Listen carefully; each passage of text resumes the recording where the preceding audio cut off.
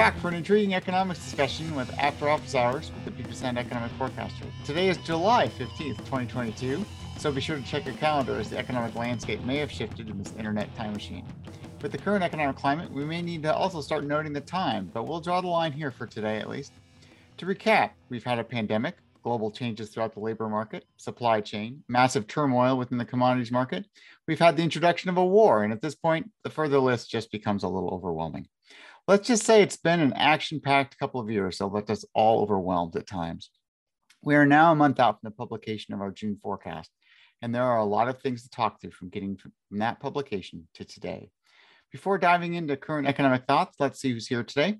My name is James McCafferty, and I serve as the general manager and publisher of the newsletter, but it's a team that makes the newsletter happen from outside partners and our center's own research staff. Dr. Hart Hodges is an economics professor at Western Washington University. Hart writes the regional forecast article and will occasionally contribute other articles based on the topics.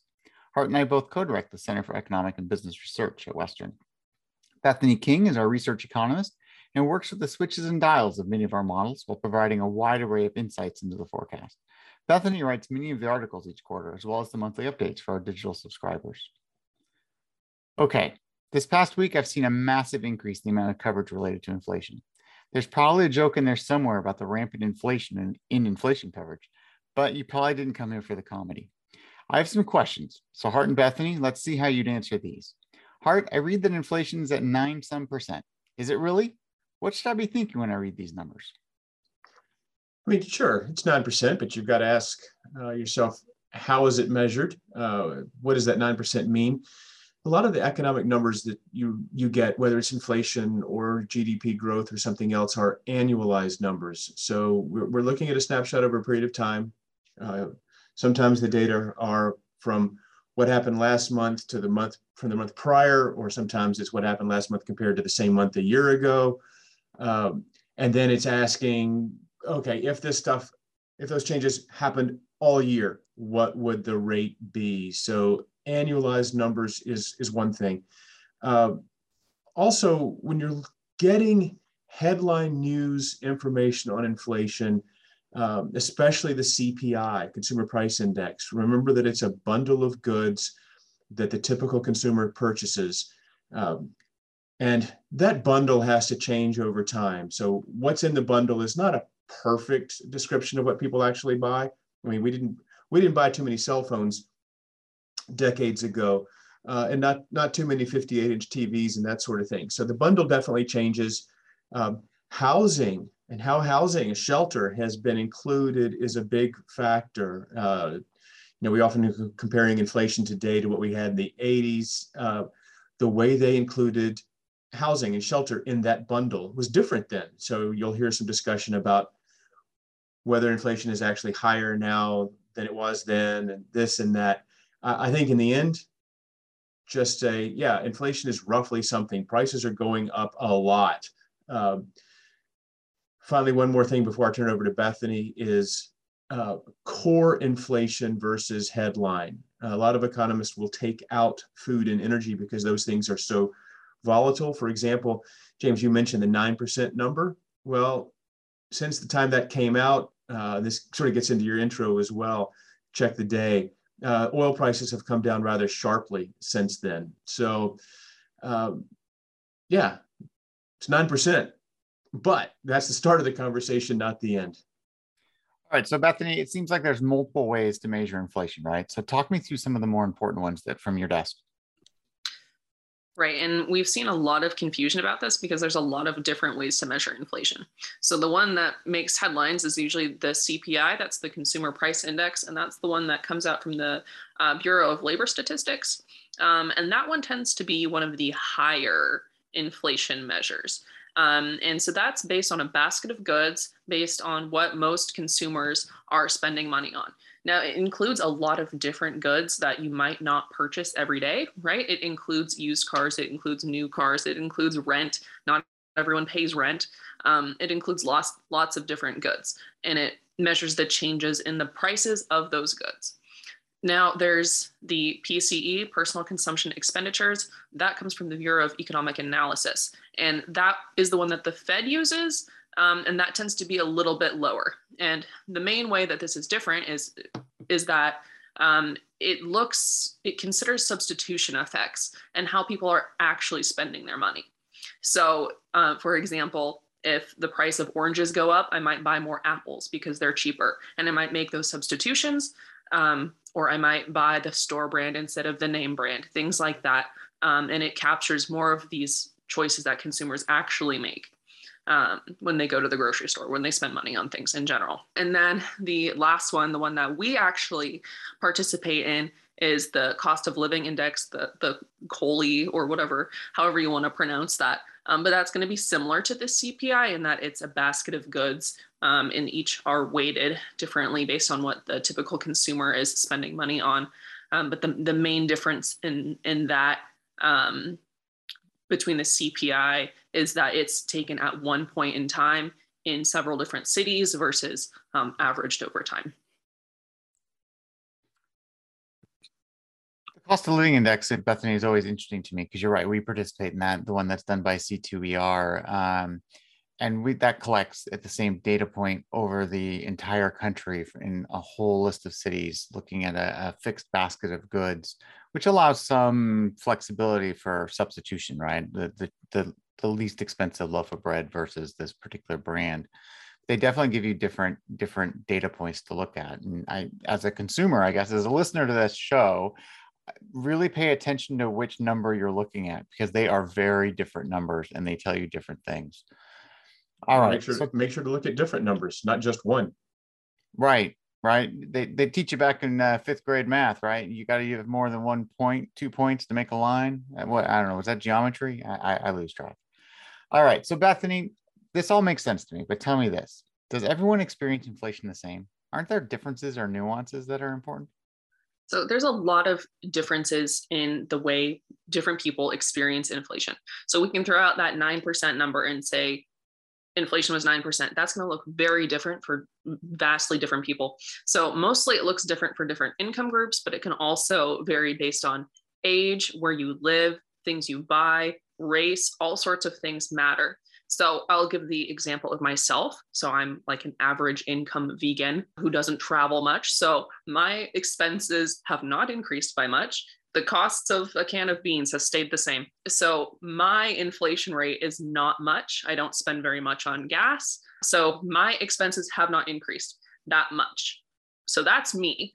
Then if we compare to someone who's, let's just say, a minimum wage worker who maybe has to travel a far distance for work because they have to work in a city, but live further from the city to be able to afford to live there, they might spend 25% of their income on gas. They might spend 50% of their income on rent and another 20% on groceries. And these are the goods that have really increased in price. So it's going to be more on the lower income spectrum where you're going to really have those impacts of inflation, where people might be experiencing well over that 9% inflation that we're considering to be the average. I've seen some great calculators. I think the New York Times has one that you can actually put in some of your demographic information and it'll help forecast what your personal CPI might have been. Yeah. Margin of error on those, I'm sure, but fascinating. Who knew that being a vegan would be a hedge against inflation, right? Oh yeah, it's really worked out for me well. that I can see the bumper stickers coming out next week. That's perfect. Yeah. All right, so Hart, the Fed's got to take action here, right? I mean, I read this week in the Wall Street Journal that their economists there are expecting a 1% bump later this month, despite the fact that energy prices have fallen considerably, as you mentioned earlier. So my question for you is in two parts. 1%. Really? Do you think 1%? And does this raise the expectation that we'll get pushed into a much larger class of recession? Well, that's not just two questions. That's changing the subject. The 1%, I'm going with no. I think we might see another 0.75% or 75 basis point bump like we saw the last time from the Fed, which is a big move. I think the Fed has to do something fairly noticeable or strong, whatever word you want to use. It's back to their credibility story. Are we really doing all we can to fight inflation?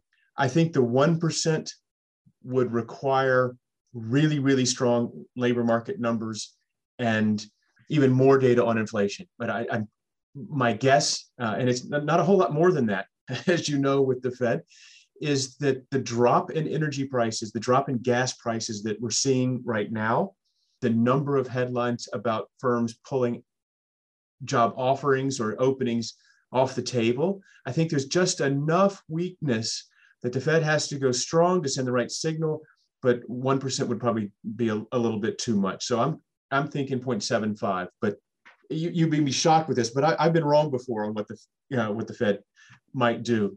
As for a recession, I think that's the other reason you might get 75 basis points instead of 100.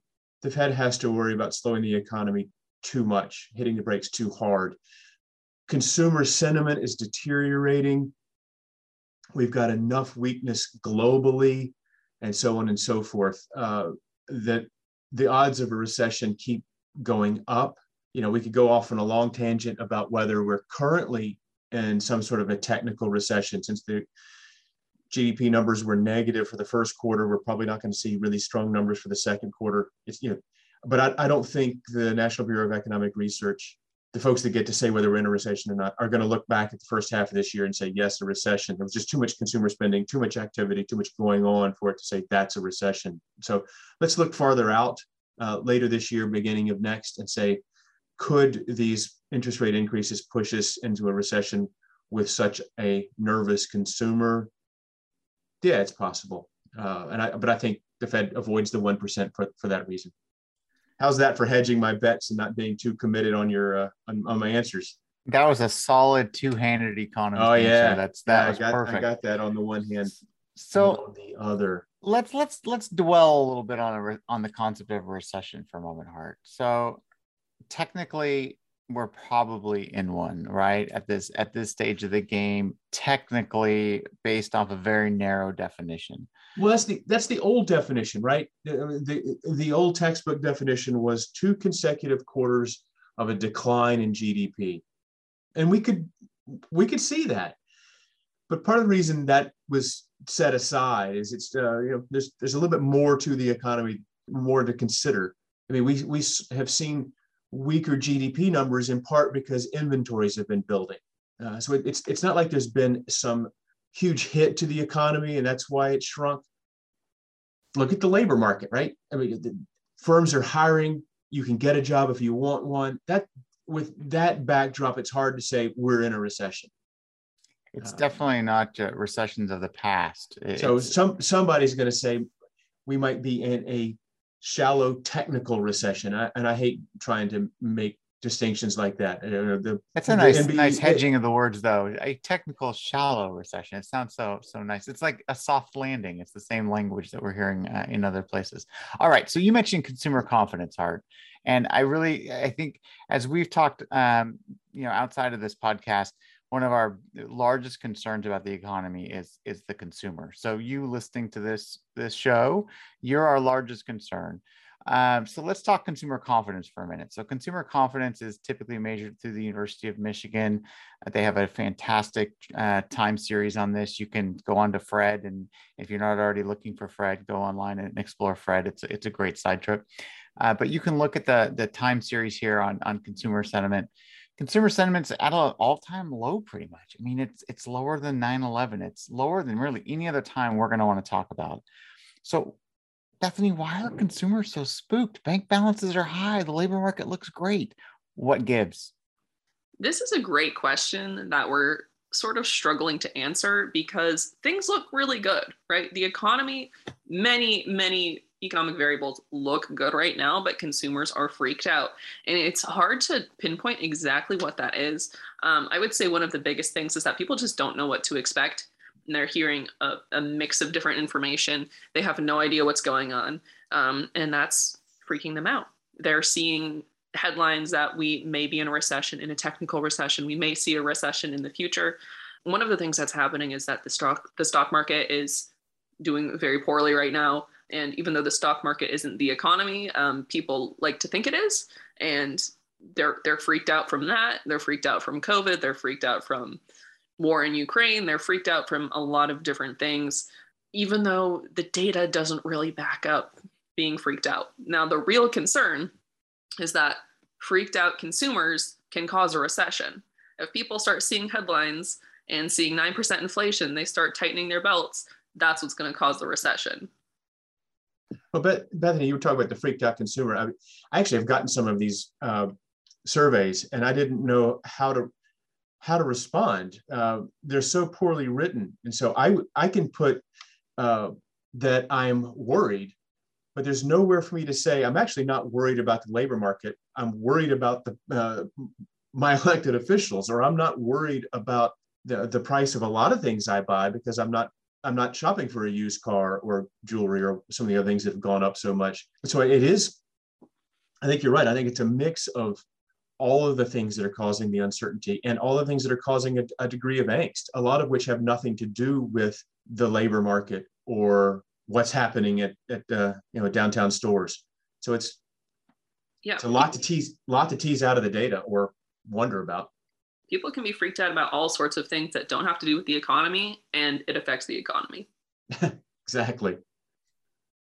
All right. So along with consumer confidence goes retail, right? I mean, that's what you're talking about is retail behavior here. So Bethany, what do you think about our next retail forecast in light of inflation, recession, and consumer confidence? We keep seeing consumer confidence be extremely poor, and then retail sales keep going up. I think we've finally reached the point where the impacts of inflation are starting to actually hit people and actually impact their retail spending. So I think what we're going to be seeing next quarter is actually seeing retail falling. Wages are just not keeping up with inflation anymore. People are freaked out. Retail spending is going to be impacted finally, I think. But then we have to balance the fact that inflation is high, the price of goods are high. That should boost retail spending. Well, in a nominal way. In a nominal way, not adjusting for inflation, we should see retail spending increase. But when we adjust for inflation, it might not be so good. It might come down, and that's fine. And guess what? That's the point. That was the whole point of raising interest rates. That's the whole point of what the Fed is doing, is to try to cool down the economy. And so people are going to see retail spending decline, and that's the whole point. That's what's supposed to happen.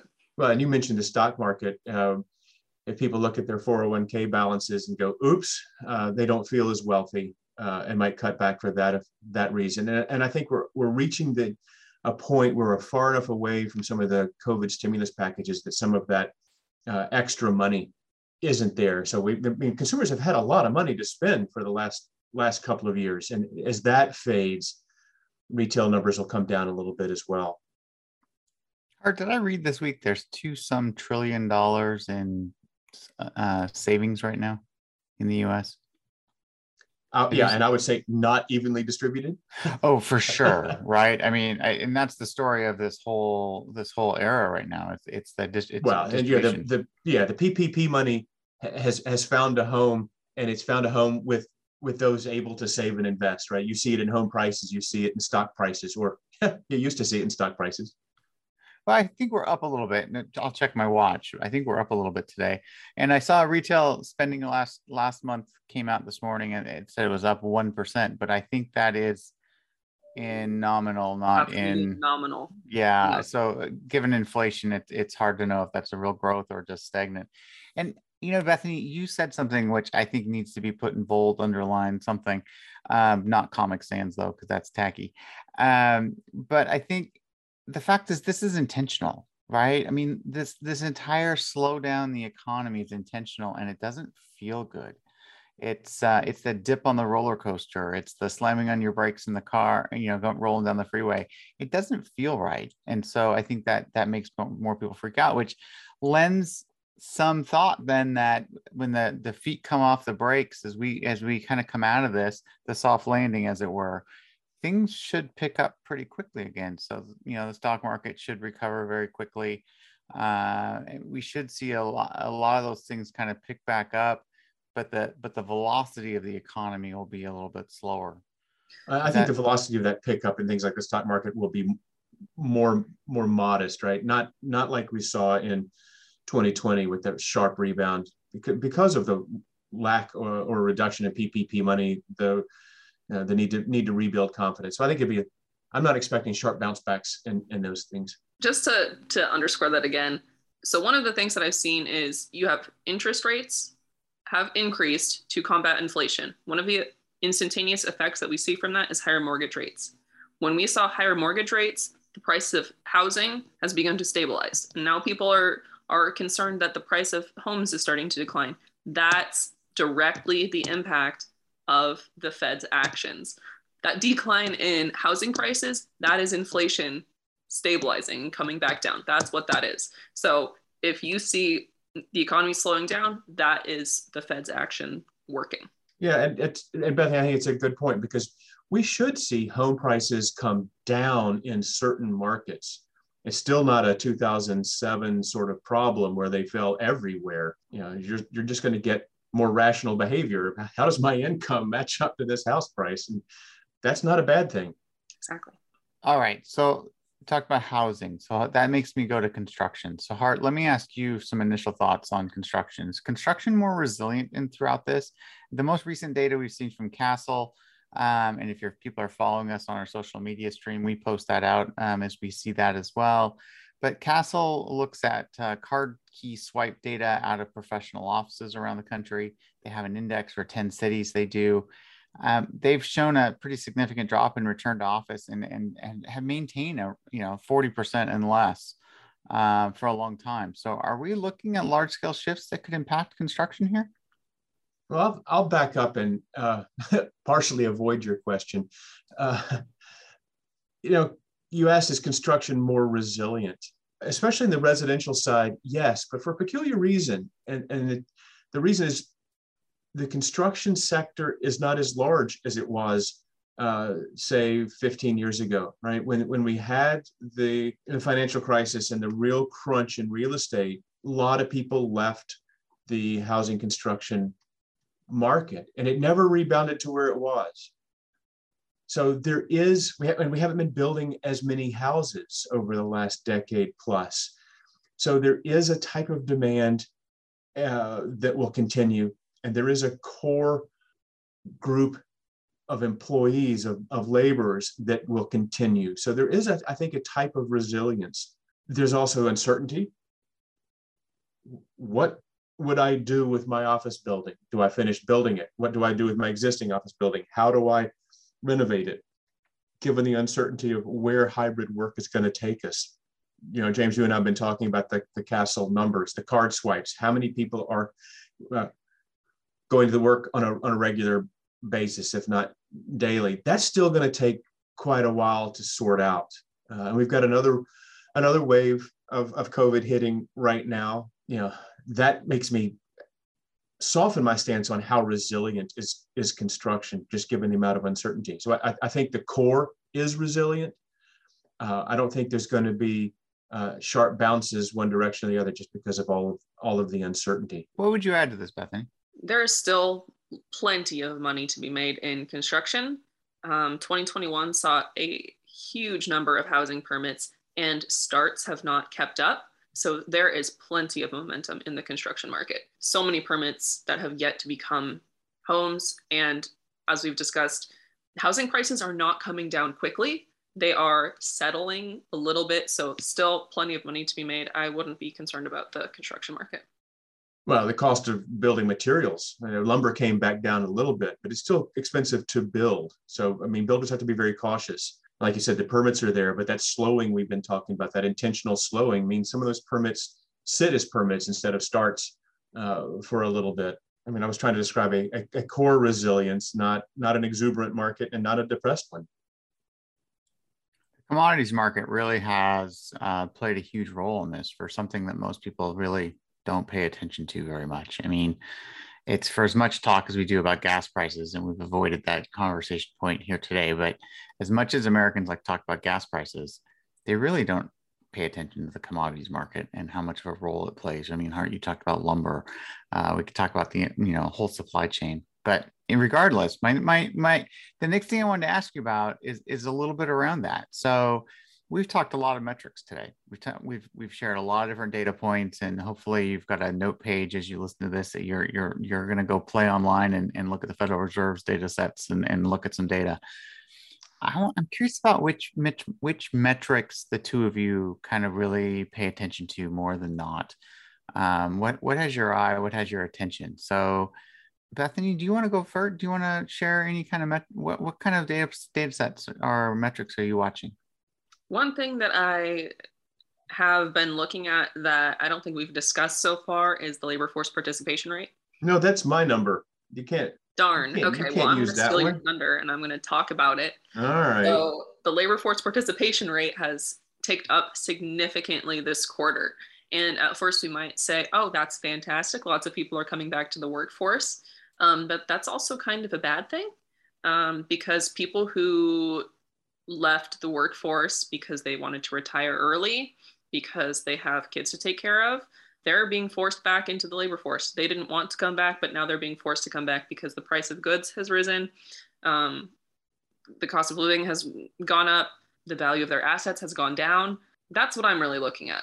All right. Did you have a second one on your list? Well, no, I mean, she stole the one because we hadn't talked about it. It is important. I mean, I was going to say a mix of labor force participation rate and a couple of other metrics because I want to keep monitoring the health of the labor market. I might add wage growth on top of what Bethany was saying, because that's sort of crucial. We started with inflation at the top of the podcast. I'll come back to that, looking at lots of different measures of inflation and trying to get a sense of when inflation has really peaked, right? Because there's not much difference right now on the yield of bonds that mature in, say, 2 years versus those that mature in 20 or 30 years. The jargon is that the yield curve is incredibly flat. And I'm keeping an eye on that in terms of what investors are seeing. And that's maybe the money side of how spooked are consumers. What are people really thinking about that possibility of a recession? So for me, got to keep an eye on a couple of metrics for the labor market, and then inflation and the yield curve. Can I have another one? They're free. You can have as many as you like. Okay, I'm going to have one more. So one thing that I want to look at, so as we've been talking about the sort of like technical recession thing, the first thing we're going to see happen is an uptick in unemployment insurance claims. That data, it comes out right away. It's the first thing that's going to go up if we see signs of an actual recession, I guess. Right now, a lot of our metrics look good. The labor market looks really good. Really, who cares if GDP goes down? If people have jobs, it doesn't really matter that much. And the one thing that I keep an eye on is unemployment insurance claims. Yeah, it's a good one. I noticed neither of you mentioned the value of the US dollar. So we're on par with the euro all of a sudden. So it's a great time to go to Europe. Do we get to talk about a global recession? I mean,